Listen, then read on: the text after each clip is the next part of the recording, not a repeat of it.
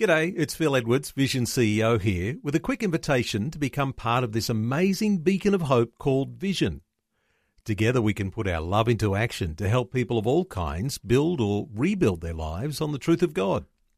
Please consider the part you can play during our upcoming Visionathon appeal, remembering that it's your support that makes Vision possible, including this podcast. Coming up today on The Story. I really asked God. I said, look, I really like him, but it's kind of not what I wanted. and I got a message from God, and he said, it wasn't a voice, but I just had this inner knowing, he's the one. He's the one. And so I just said, okay, your choice, God, he's the one. The Story. G'day, I'm Jimmy Colfax. Welcome to The Story. Well, today is part 3 of our series paying tribute to the founder of the Shed Happens Men's Ministry, Ian Watson, better known as simply Watto. Today we'll hear from his wife Margaret, who was married to Ian for over 50 years, and they had quite a journey together. Sadly, Ian died in 2019 after a long battle with prostate cancer.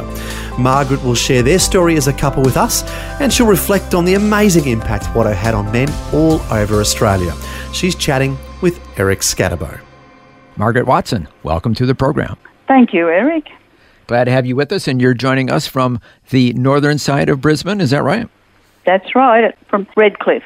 Well, thank you so much for joining us. I'm so sad to hear about the death of your husband. He had an impact on so many men, including myself. He spoke at my church and at some men's camps that he was the featured speaker. So, yeah, he had an amazing impact, and I am so grateful for the way he shared so deeply and sincerely about some of the challenges that we as men go through. But let's talk today about your story as a couple. You were married over 50 years, is that right? Yeah, we were married 53 years. We got married on Christmas Eve in 1966 when Ian was in the National Service. Okay, going way back. But we want to go back even further and find out, how did the two of you meet? Well, we met at a church social. It was a Hawaiian evening, and it was just at the local church hall with high school kids, and he was dancing. I often tell this story. He was dancing with 3 girls, which is typical. And then he just happened to look over and see me sitting there, and he just left the other 3 and came and said, would you like a dance? And so I thought, oh, wow. Yeah. So that was it. That was when we met. And then he wanted to walk me home because we lived close by in the next street to each other. Mm-hmm. But one of my friend's mum said, no, I told your mother I'd be looking after you, and she was going to drive me home. So she drove both of us home. So that was the first night. And then we met a few months later when Ian started work, and we both went into Brisbane by train to work. And so we met at the railway station. And how did you feel about him? I think he said that it was like love at first sight. But how did you feel? Well, actually, I couldn't believe how much he talked to start with. That sounds like Ian. He just told me so much about himself, and I was, listened, and I thought, wow, I was very impressed with that.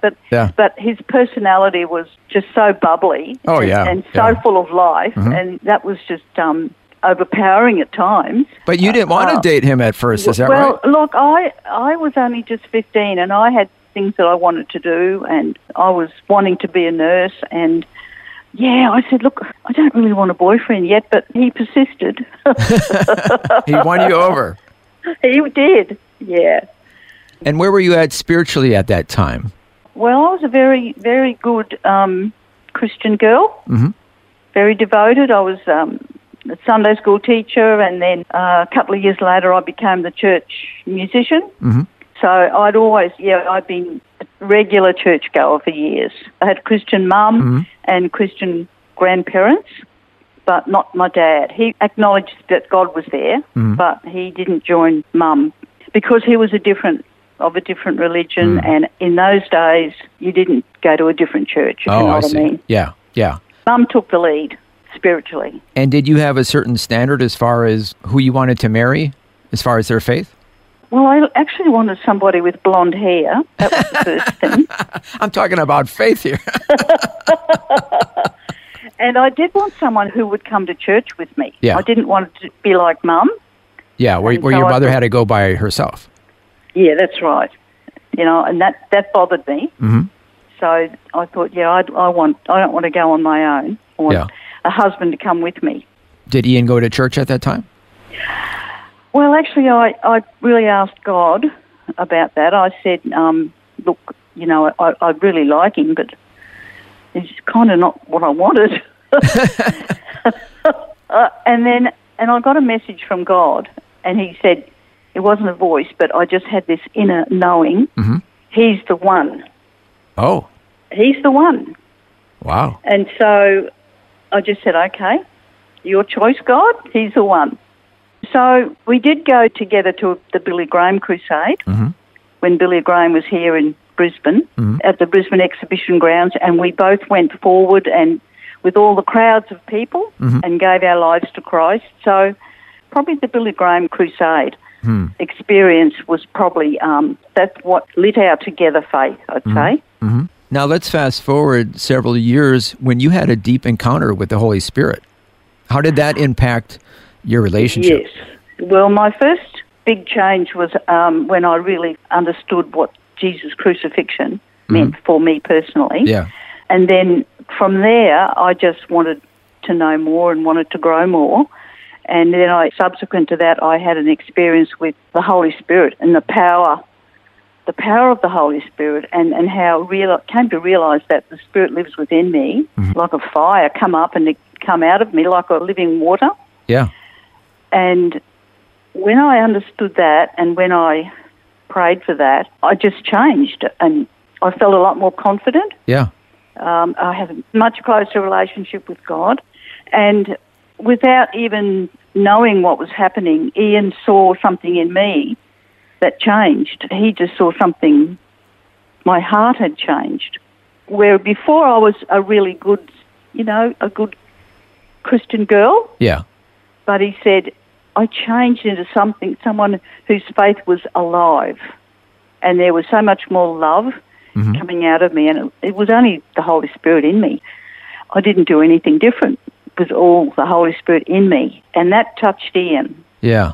So before that, correct me if I'm wrong, but initially your being on fire for the Lord kind of drove a wedge between the two of you. Is that right? Well, that was because I used to go off to women's camps, women's conventions and women's conferences. I'd come home and I'd be just like on the mountaintop. Yeah. And I was too over the top. Got a bit carried away. Okay. As does happen when you go to conferences. You just come home so filled up. Yeah, yeah. And I think I might have just been scared Ian a bit. It was a bit too much, yeah. And where was he at in his faith at that point? Well, he was having a lot of struggles. He was involved in a few things that were taking him away from God. He was very involved in sport, involved in horse racing, and he was in this real man's world, which didn't encourage him in any way in his faith. Yeah. So we were going in different directions. That was the problem. That was the clash. And I guess one could say that you wooed him twice. In that initially, when you were 15 years old, he wanted to be your boyfriend. And then also, years later, you kind of wooed him to the Lord, in a sense. Well, with the Holy Spirit's help. Yes, well, he got to a point of being very, very unhappy because we weren't together in our relationship. We were too far apart. Yeah. And he was so frustrated, he just called out to God. And he told God he was jealous, that I loved God more than I loved Ian. So he got very jealous and told God that and said, what are you going to do about it, kind of thing. Got really honest with God and said he didn't know what to do. And so things changed for Ian then. We had a new pastor in our congregation who Ian could relate to. And he actually mentored him. Oh, okay.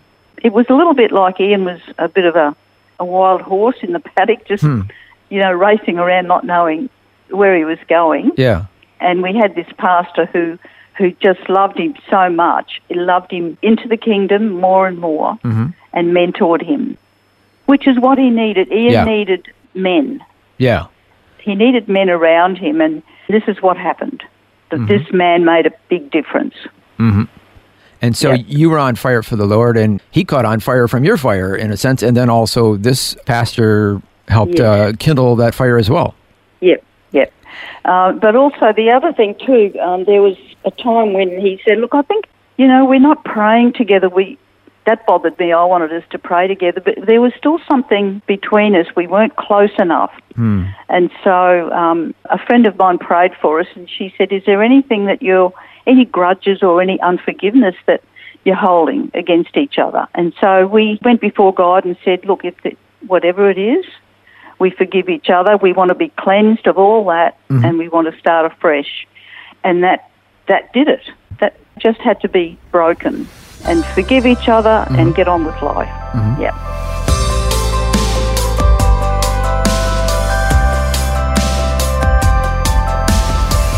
You're listening to The Story. Today we're continuing our series paying tribute to the late Ian Watson, founder of the Shed Happens men's ministry. As we're hearing, his wife Margaret is sharing with us their story as a couple, along with insights into Watto's life journey. We'll have more when we return. The Story. If this program has highlighted something you'd like prayer for, we'd love to pray for you. Call 1-800-PRAY-FOR-ME. That's 1-800-772-936. It's a free call. Or text 0401 132 888. Hi, I'm Jimmy Colfax, and this is The Story. Today, our guest is Margaret Watson, the wife of the late Ian Watson for over 50 years. Ian was the founder of the Shed Happens men's ministry, and he's impacted men's lives throughout the country. Margaret's sharing their story as a couple, along with insights into Watto's faith journey. Now, you mentioned that Ian was a bit troubled at that point in his life, and one of the things that was a barrier between him and God was some very traumatic experiences he had as a child. Is that right? With a member of the church? Yeah, there were a couple of barriers. There was a barrier with the church organist in the church where his sisters and aunties went, and Ian couldn't get past that. He couldn't get past that. So this church organist sexually abused him? He did. The church organist abused him, and in this congregation there was an altar call at the end of each service, and so Ian would have to walk to the altar but walk past this organist, and that was the barrier, And there was another barrier too with him coming to my church, because the church I've grown up in and still in is a Lutheran church. And so Ian used to feel a little bit like, not that he wasn't welcome, but it was a little bit closed at the time. It changed down the track. It's very open and welcoming. And we thought we were welcoming, but from his perspective, it just felt like, oh, no, I'm not one of that group. Yeah. So he kind of felt like an outsider. Yes. So getting back to the abuse issue, not only was it a barrier for him to come forward in the church service, but as I understand it, it hurt his being able to pray to the Father. Is that right? This was kind of a struggle for him? Yeah, he had a few issues with his dad. Oh, okay. That's why it took him a long time to call God Father, because he needed to just deal with some issues with his dad, just once again a bit more unforgiveness. So he could do that, when he forgave his dad. So Ian had a number of reasons why he could have just stayed bitter after what happened to him. Yes. But turning now to the men's ministry, all of those wounds and the pain from his childhood, he used those as illustrations to share with men about what he had gone through, and it really connected. Yes. When I was 50, I went to the Christian Heritage College to do a counselling course. And I'd come home and share it all with Ian, and he used to make quite a joke about it and tell people that I was doing the course for him. Oh, so you could be his counselor? Not really that I could be his counsellor, but that he could learn. Oh, okay. So together we could deal with things that we needed to deal with, and so he came to understand the importance of being healed of past hurts. And as soon as he'd learned something, he would put it into practice. He was a wonderful student because I could read a whole book and not sometimes say, oh, not sure I got much out of that. And he would read about a couple of pages and say, yes, I'm going to do that. A man of action. You know, I was always wondering, now here's this truck driver and trains other truck drivers. How is he getting all these insights into counseling? Now you've just solved that mystery for me. Yeah. That's right. You helped him. So together, that's why you were such a good team together. Yeah, so I went to the college for a couple of years, and so he learnt from what I was learning. But then he would translate it into Watto speak. That's right. And also, getting back to your relationship, he met a need for you, and you met a need for him. Can you tell us about that? Yeah, because I'm a private person, a bit of an introvert, and don't really enjoy doing things like this. Thank you for joining us today. I'm coping okay. That's good, that's good. But Ian was the total opposite, so he was good. He would draw me out and make me do things, encourage me. Actually, I was thinking, oh, I wish he was here. He would have encouraged me for this interview tonight. Oh. Yeah. Well, he's here in spirit. That was the value that he had for me. But because he was quite highly emotional, and needed a steadier, that was my role. So we balanced each other. You know, we met in the middle. We were good for each other. Yeah, and he gave you effusive praise, words of affirmation. That would be your love language, I'd assume? Yes, I'd say it was a little bit like I would give him the bullets and he'd put them in the gun and shoot them. I don't know about that illustration.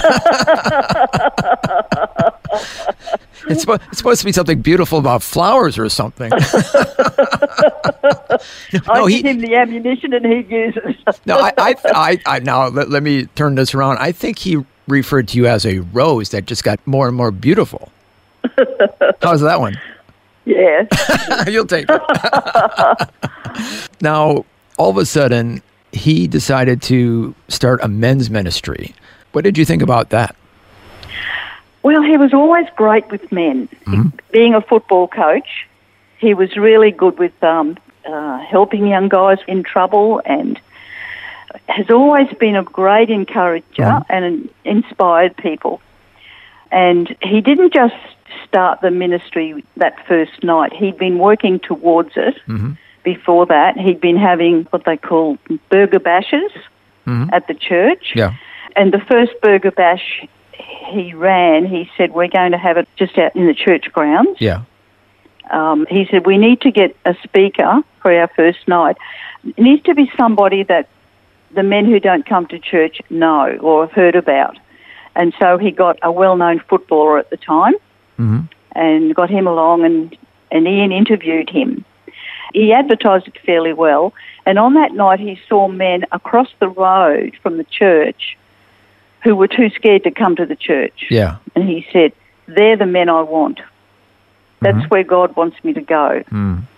And so that was his goal, just to reach men who, like Ian had barriers and wounds.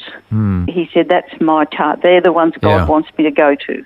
So that's how it all started. And he was courageous enough to share his wounds, very personal wounds, which helped other people open up. Very open, not afraid to be honest. And then also you shared with me that the beginning of Shed Happens coincided with his journey with cancer. Can you tell us about that? Yes, that's right, yes. Well, the men in our congregation were meeting to do 40 days of purpose. And when they got to the end of it, this group of men said, look, why don't we keep meeting because we've enjoyed this so much. And so from there, a larger group formed. It just grew and grew until Ian got the idea, look, why don't let's meet at the truck yard where it's away from the church and where blokes feel comfortable. We'll have trucks all over the place and a great atmosphere. And we'll do an interview. We'll interview some of our men to share their faith, not really any Bible teaching or anything like that, but to share their life. But there was also meant to be some content about their relationship with God, but no preaching.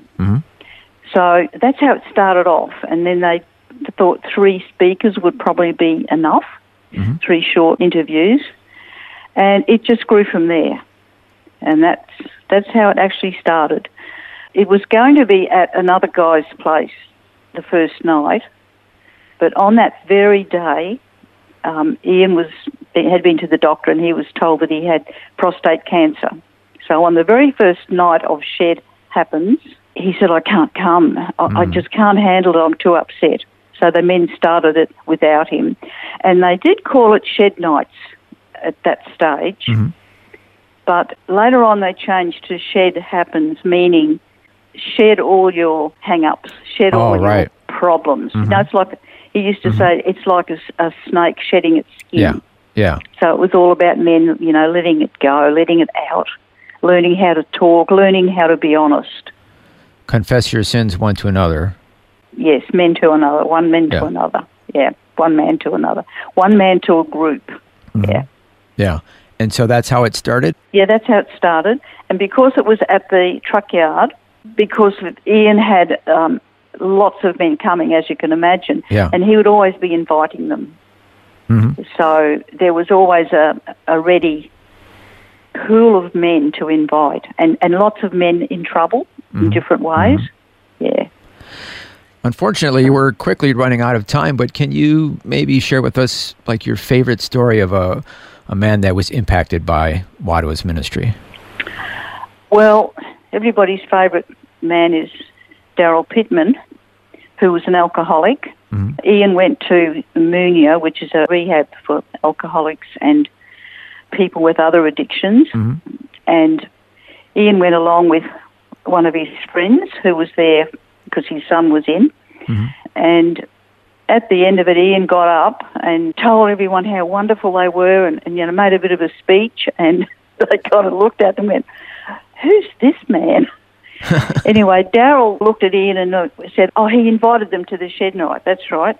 And so Darryl looked at him and thought, he's a car salesman or a bookie or something like that. And he said, and he's probably inviting us to the old beer and prawn night, the old football nights that they used to have. And he thought it was one of those sort of nights. Anyway, Darryl thought he'd come and check it out. And he was just amazed at the sort of night it was. And so Darryl kept coming, and he eventually brought along, as time went on, he would bring a busload of people from rehab to the shed nights. Wow. What Ian always said, that these men are not to get up and say, I'm an alcoholic. They just introduce themselves like, I'm Joe or I'm Bill or whatever. Yeah. He said they need to come and hear from men to see that we all have problems, but we have someone to go to with our problems. And so I think that was this is one of the best stories, I think, because Darryl now has gone on to be a sort of a counsellor for people with alcoholism. Oh, that's fantastic. So that's just one of many stories of lives changed through Ian's ministry. Yeah, that was probably the most dramatic one. Yeah, complete turnaround. And in our remaining moments, any final thoughts and reflections on the life of your late husband? Oh, wow. It's just so amazing what God can do when a person totally surrenders. With Ian's gifting, because he did have a lot of natural gifts. Yep. And he just gave them all to God. Just use me, and he would never hold back. And even way up until a couple of days before he passed away, he was still sharing the gospel, still encouraging and still empowering people. He just never stopped. Did it ever surprise you how many people he impacted? No, not really. No, it didn't surprise me, but I was surprised at the number of people at his funeral. Well, my sons were saying, we can't have the funeral in your church. You can't have it. It's too small. And I just didn't even give that a thought. And then one of Ian's friends who he used to work with in the public service years ago has this big hotel at Eaton's Hill, and he said, have the funeral here. And I just went, wow. He said, it'll be over 1,000 people. Wow. And there were. And this friend of Ian's, he put up a shed on the stage for him. Mm-hmm. And that was with Shed Happens written on it, one of those, that's very fitting. To build. Yeah. Yes. And the men from the truck driving school, they brought the semis over there to the hotel, and they were all lined up outside. Oh, wow. And it was massive. Wow. Yeah. Fantastic. What a fitting tribute to an amazing life that touched so many people, so many men in particular throughout Australia. Yes, and I continue to hear stories, every couple of days I hear people tell me what Ian's done in their lives. Yeah. Margaret Watson, thank you so much for sharing your story and Ian's story with us today. You're very welcome, Eric, and thank you. That was Eric Scatterbo chatting with Margaret Watson, the wife of the late Ian Watson, founder of the men's ministry known as Shed Happens. It was great to hear insights into their relationship and how well they complemented each other's personalities. There definitely was a reason God put them together. I think Watto would have been the first to admit that he wouldn't have been able to have such a successful ministry without the loving support of Margaret. And Margaret has mentioned many times how much she appreciated Ian's effusive praise for her. He just would never stop talking about how much he loved Margaret and how much she meant to him. A beautiful couple, a match made in heaven. Watto was a perfect example of the Bible verse, encourage one another and build each other up. And that's just what he did to his wife and to men all over Australia. Well, next time we'll hear from Ian's son Hayden and what it was like having the larger-than-life Watto for a father. Hayden will also share some of his favourite memories of them together.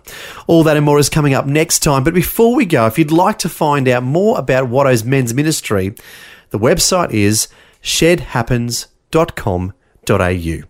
That's shedhappens.com.au.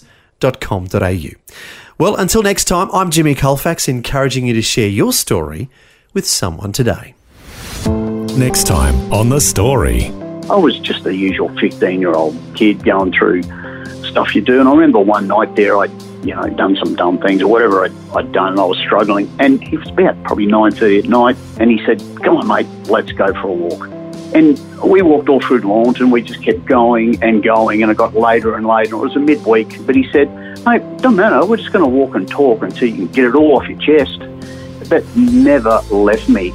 Hayden Watson grew up having a father who was a larger-than-life character who always had an encouraging word for whoever he happened to be with.